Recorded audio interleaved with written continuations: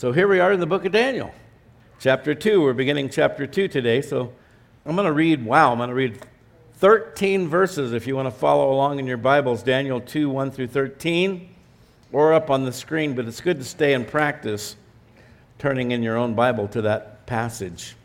Daniel 2, beginning verse 1. Now in the second year of Nebuchadnezzar's reign, Nebuchadnezzar had dreams, and his spirit was so troubled that his sleep left him. Then the king gave the command to call the magicians, the astrologers, the sorcerers, and the Chaldeans to tell the king his dreams. So they came and stood before the king. And the king said to them, I have had a dream, and my spirit is anxious to know the dream. Then the Chaldeans spoke to the king in Aramaic. O king, live forever. Tell your servants the dream, and we will give the interpretation. The king answered and said to the Chaldeans, my decision is firm. If you do not make known the dream to me and its interpretation, you shall be cut to pieces, and your houses shall be made an ash heap. However, if you tell the dream and its interpretation, you shall receive from me gifts, rewards, and great honor. Therefore, tell me the dream and its interpretation. They answered again and said, let the king tell his servants the dream, and we will give its interpretation. The king answered and said, I know for certain that you would gain time because you see that my decision is firm. If you do not make known the dream to me, there is only one decree for you have agreed to speak lying and corrupt words before me till the time has changed. Therefore, tell me the dream, and I shall know that you can give me its interpretation. The Chaldeans answered the king and said, there is not a man on earth who can tell the king's matter. Therefore, no king, lord, or ruler has ever asked such things of any magician, astrologer, or Chaldean. It is a difficult thing that the king requests, and there is no other who can tell it to the king except the gods, whose dwelling is not with flesh. For this reason, the king was so angry and very furious and gave the command to destroy all the wise men of Babylon. So the decree went out, and they began killing the wise men, and they sought Daniel and his companions to kill them. Let's pray. Father, we lift up this time in your word this morning. Pray that you give us insight, understanding, revelation, inspiration. Lord, just make your word come alive to us this morning. We ask this in Jesus' name. Amen. Now, we've talked about the disparities between how the Israelis counted year of accession, first year of reign, and so forth with the Babylonians. Now, in the second year of Nebuchadnezzar's reign, according to Adam Clarke, one of my favorite old-time, old-school commentators, this was the second year of his reigning alone, for he was king for 2 years before his father's death. That would happen oftentimes as a king was nearing the end of his life, the end of his reign. The son would become co-regent, kind of like an internship. And so the second year of his reigning alone, but he was 2 years with his father before his father's death. So actually, if you add all that up, this was the 5th year of his reign and the 4th year of captivity for Daniel, Azariah, Hananiah, and Mishael, later to be known as Shadrach, Meshach, and Abednego. And of course, as we've already learned in this brief time we've been in the book of Daniel, Daniel's Babylonian name was Belteshazzar. So, in the second year of Nebuchadnezzar's reign, Nebuchadnezzar had dreams. Everybody has dreams. I think my wife's a more prolific dreamer than I am. I don't know. She's always having wild dreams. But I do. I guess it depends on what level of sleep you enter into. I don't know. But everybody does have dreams. And oftentimes those dreams are born out of our own subconscious thoughts, fears, hopes, etc. But sometimes dreams are supernatural in origin and contain a message from God. This is Joseph speaking to Pharaoh's cupbearer and baker. Genesis 40, verse 8, they said to him, we each have had a dream, and there is no interpreter of it. So Joseph said to them, do not interpretations belong to God? Tell them to me, please. And of course, Joseph did, in fact, interpret those dreams for them. And then he has one where he interprets one for Pharaoh. Genesis 41:25. Joseph said to Pharaoh, the dreams of Pharaoh are one. So he's had multiple dreams, but they all have the same message. God has shown Pharaoh what he's about to do. And so Joseph again goes on to, and that's what wins him high favor with Pharaoh. And ultimately Joseph becomes the number 2 ruler in the land of Egypt. Now in Numbers 12:5, the Lord came down in the pillar of cloud and stood in the door of the tabernacle and called Aaron and Miriam, Moses' brother and sister. They both went forward. Then he said, "Hear now my words. If there is a prophet among you, I, the Lord, make myself known to him in a vision. I speak to him in a dream." So there's no doubt that God has at many times throughout human history given information to people through dreams and visions. Joel 2:28. "It shall come to pass afterward that I will pour out my spirit on all flesh. Your sons and daughters shall prophesy. Your old men shall dream dreams." Old men are more prone to taking naps during the day, right? So it's easier for God to work with old men in dreams. Young men shall see visions. And of course, Peter quotes this passage from Joel in Acts 2:17. And he says, "In the last days, or it shall come to pass afterward, I'll pour out my spirit on all flesh." But the scriptures also issue strict warnings against the deception of false dreams.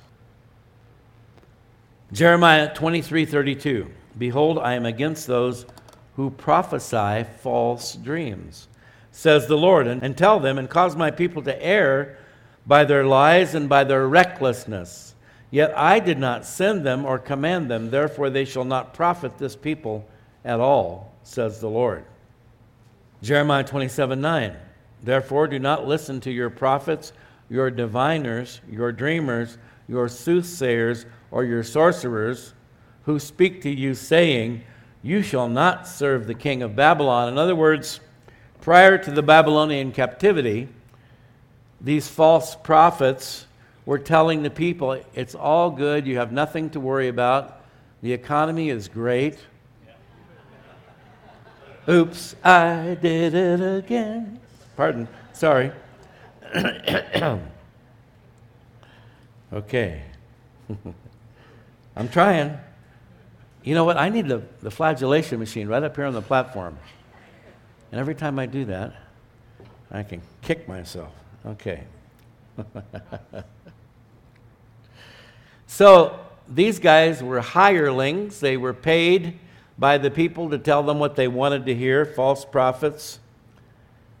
And God says, don't listen to them when they tell you, you shall not serve the king of Babylon, because guess what? You will. You are going into captivity.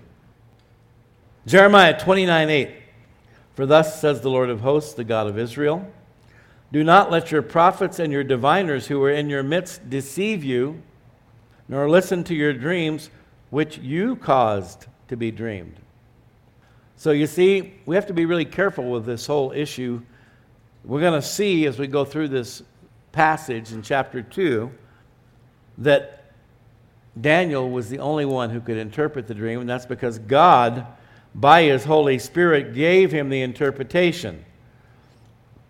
There are people who make a living as so-called dream interpreters or dream analysts that kind of flows over into the psychological, psychiatric community. And I know sometimes people get very freaked out by their dreams. But you have to understand that particularly if you're not protected by the Holy Spirit of God, which happens when you receive Christ as your Lord and Savior, the enemy can mess with your dreams. The enemy can mess with your thought life, obviously, when you're awake. And he can also mess with your dreams when you're asleep. So all these things need to be considered as we talk about this issue of dreams and interpretations. And I know many people through the years have been deceived and misled, just like God is warning the people of Israel about. It's been said many times, I'll say it again, we should not seek the gift, we should seek the giver. And then God will give you the gifts that He wants you to have. If God is not the source of the dream, then the seeking after and interpreting of the prophetic dreams becomes an occult practice associated with divination and sorcery. And you already see this manifesting itself because these Chaldeans and the sorcerers and magicians in Nebuchadnezzar's court are kind of freaking out here, because if Nebuchadnezzar would have told them the dream, they could have come up with any interpretation they wanted to. But because he insists that they also tell him, well, what did I dream? What was my dream? Because Nebuchadnezzar knew if they could tell him what the dream was, then they could probably interpret it as well. And I come jumping ahead of myself here, but that's okay. Now, in chapter 1, we were told that God gave this gift to Daniel because of his faith and trust in God's ability to give him strength and to protect him from defilement. Remember Daniel's fast. Daniel 1:17, as for these 4 young men, Daniel and his friends, God gave them knowledge and skill in all literature and wisdom, and Daniel had understanding in all visions and dreams.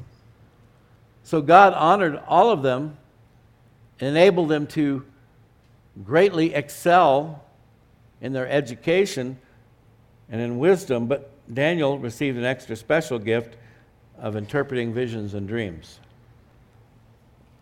And then we're told his spirit, Nebuchadnezzar's spirit, was so troubled that his sleep left him.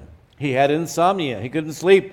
He was obsessed by the dreams that he was having. He kept having the same recurring dreams, and he couldn't understand them.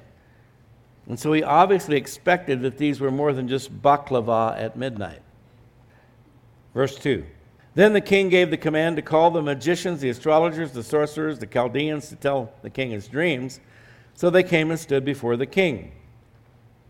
Interestingly, the word magician here means those who use the pen like a writing instrument. Those that were learned in the sacred writings of the Babylonians, textual scribes of the religious ritual, kind of like the Jewish scribes of Jesus' time. So the magicians were actually those who were learned in the sacred writings of the Babylonians. The astrologers, those who studied the stars, not objectively like astronomers. Astronomy we recognize as a legitimate science, but we know that astrology, if you've ever read your horoscope, and I met a guy many, many years ago that was very deep into astrology, knew how to do all the charts and all these things, but there's an occultic element or intent with astrology, horoscope, forecasting, etc. So we have the magicians, the astrologers, the sorcerers. They were the ones who deal in magic potions and receive power from demons. Finally, the Chaldeans, or they're also referred to as the enchanters. The Chaldeans were a class of Babylonian wise men / priests. The wisdom of the Chaldeans consisted of sciences current at the time, including, see how much science has changed. Not less necessarily that it's that much better, but the science of the times included the interpretation of omens, communicated through astrology, the examination of livers, obviously livers that have been removed from the animal or whoever, kidneys, other animal entrails. How'd you like to make your living doing that? And the examination of the organs and flight patterns of birds. This is the group of people that Nebuchadnezzar called in. He called in all the supernatural firepower that he could muster. And the king said to them, I have had a dream, and my spirit is anxious to know the dream. Then the Chaldeans spoke to the king in Aramaic, O king, live forever. Whether they meant it or not, of course. Tell your servants the dream, and we will give the interpretation. Now, Akkadian was the traditional language of the Babylonians, but Aramaic was the common language of the Assyrian Empire. In fact, that was the common language in Israel at the time Christ came on the scene. These are Semitic languages. Hebrew, Aramaic. It was the common language of the Assyrian Empire. Kind of like in Great Britain, you have English, but you also have Celtic, particularly Ireland, Scotland, Celtic, Wales, Welsh. And so both were in use in the Neo-Babylonian and Persian empires as a diplomatic and commercial language, that being Aramaic. Daniel chapter 2, verse 4, all the way through Daniel 7:28 is actually written in Aramaic. So these guys tell the king, "O king, live forever." You better say that, right? "Tell your servants the dream, and we will give you the interpretation." What were they supposed to tell him? "No way, Jose"? But they're trying to negotiate. They seemed quite confident in their corporate ability to come up with the interpretation or some interpretation, if only he would tell them the dream. And the supernatural abilities, and this is what we talked about, the false visions and false dreams. The supernatural abilities imparted by Satan are just counterfeit for the real thing, which are the spiritual gifts from God.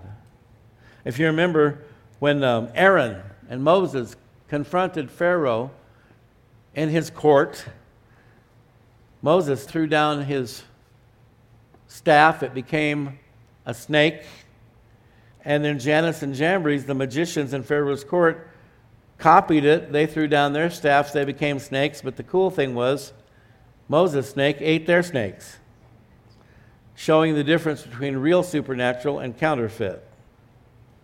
Moses had gifts like Daniel. Moses would hold forth his staff, the Red Sea parted, all imparted by the Spirit of God to him.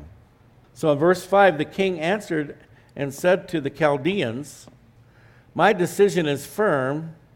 If you do not make known the dream to me and its interpretation, you shall be cut in pieces, and your houses shall be made an ash heap." My decision is firm. So he's saying, what I'm about to tell you here is irreversible, non-revocable. Take it to the bank. And they knew he meant business. He was testing them to see if they could tell him the content without any prior knowledge, there's a good chance their interpretation would be accurate. Of course, the consequence is not all that desirable. You shall be cut in pieces. Your houses shall be made an ash heap. No intimidation here, right? He's making them an offer they can't refuse. Like the Godfather. Either they deliver the goods or they will all be dismembered. Not just disfellowshipped, dismembered. Since their houses would be destroyed as well, we can assume that their families would also be disposed of as well. That's usually how it worked. Not just in ancient times, but we see this even in modern situations around the world where some tyrannical despot comes to power. They're certainly not distinguishing between men, women, boys, and girls over in Ukraine, are they, the Russians? So unfortunately, when we find ourselves in that kind of a situation, it affects everyone around us. It's kind of like Babylonian family feud. One wrong answer and the whole family goes down. That was supposed to be funny, but okay. Oh, thank you. Courtesy laugh. Thank you. God bless you. Okay, verse 6. "However, if you tell the dream and its interpretation, you shall receive from me gifts, rewards, and great honor. Therefore, tell me the dream and its interpretation." So here we have glory, honor, and gold versus guts and gore. One or the other, no in between. Feast or famine. Can you imagine these guys are just sweating bullets right now? I doubt at this point that his promise of riches, gifts, rewards, great honor are really that enticing. They're much more focused on being dismembered. "Therefore, tell me the dream and its interpretation." He doesn't give them any leeway, no grace period, any time to consort and consult. He wants it right now. So they answered again and said, "Let the king tell his servants the dream." And this is a back and forth. "And we will give its interpretation." At this point, you know Nebuchadnezzar is losing his patience. "Come on, king, give us a break. We can fake an interpretation, but we can't fake the content of the dream." That would be a, quote, dead giveaway. So the king answered and said, "I know for certain that you would gain time because you see that my decision is firm. You guys are stalling. I know it. And he could probably see the beads of sweat on their brows, a white, chalky pastiness on their faces, maybe a few knees knocking below the robes. Verse 9, if you do not make known the dream to me, there is only one decree for you, for you have agreed to speak lying and corrupt words before me till the time has changed. Therefore, tell me the dream, and I shall know that you can give me its interpretation. Only one decree for you if you do not make known the dream to me. The king's not backing down. They keep trying to get him to back down. He's invested a lot in these so-called wise men, and he expects results. And it really is kind of an example, the difference between those who have basically sold out to Satan and those who've sold out to God.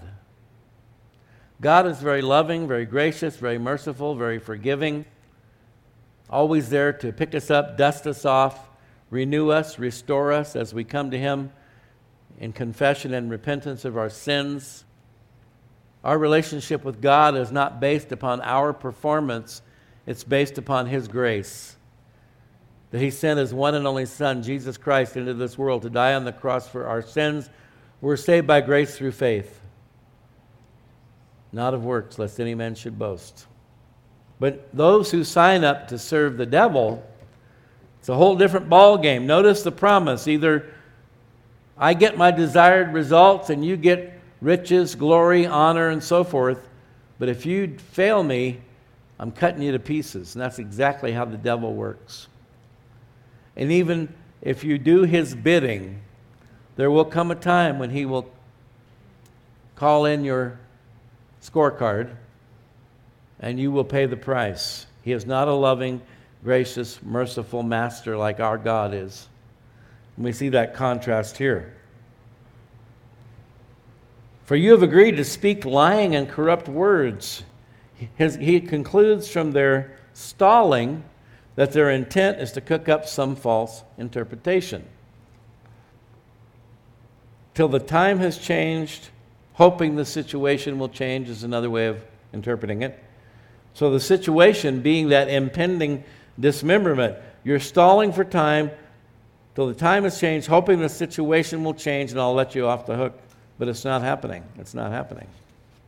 Therefore, tell me the dream, and I shall know that you can give me its interpretation. So again, to re-emphasize and reiterate, if they truly possessed supernatural abilities, then revealing the content of the dream should be no more difficult than interpreting it.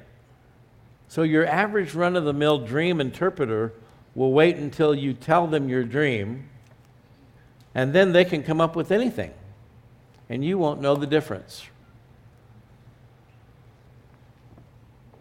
Pretty good test, isn't it?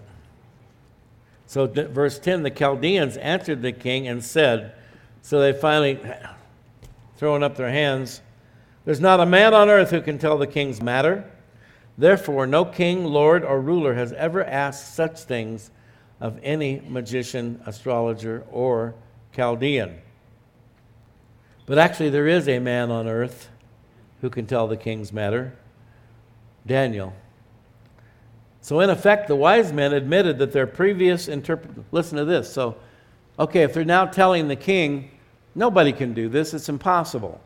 So does that mean all the previous interpretations they've given him in the past have been fake? That would seem to be the case. They were inaccurate and deceptive. Verse 11, it's a difficult thing that the king requests, and there's no other who can tell it to the king except the gods, little g, the gods that they worshipped, whose dwelling is not with flesh.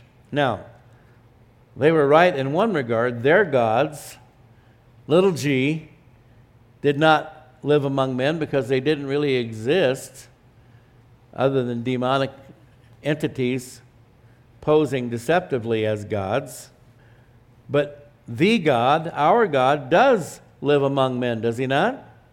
Luke 1:37, Jesus says, for with God nothing will be impossible. Luke 18:27, the things which are impossible with men are possible with God. And so it might be impossible for them, but not for the God of Abraham, Isaac, and Jacob, and Daniel and his friends. Verse 12, for this reason the king was angry and very furious, and gave the command to destroy all the wise men of Babylon. To do anything less would totally undermine his authority, his credibility as king. He himself had said, I have firmly decided. Verse 13, so the decree was issued to put the wise men to death, and men were sent to look for Daniel and his friends to put them to death. Now, it would appear then, Daniel and his friends were apparently not present at this meeting. They were still interns, if you will. They were still going to the College of the Chaldeans. They were part of the Chaldean community and were subject to the same extermination along with all the others. We know ultimately that does not happen, but at this point it doesn't look good for them. Looks like they're in hot water again. First time was when they were about to be forced to eat unclean foods and so forth, the delicacies of the king, and God gave them favor. They were able to eat nothing but vegetables and drink water during that period of time. And now they're under the gun again.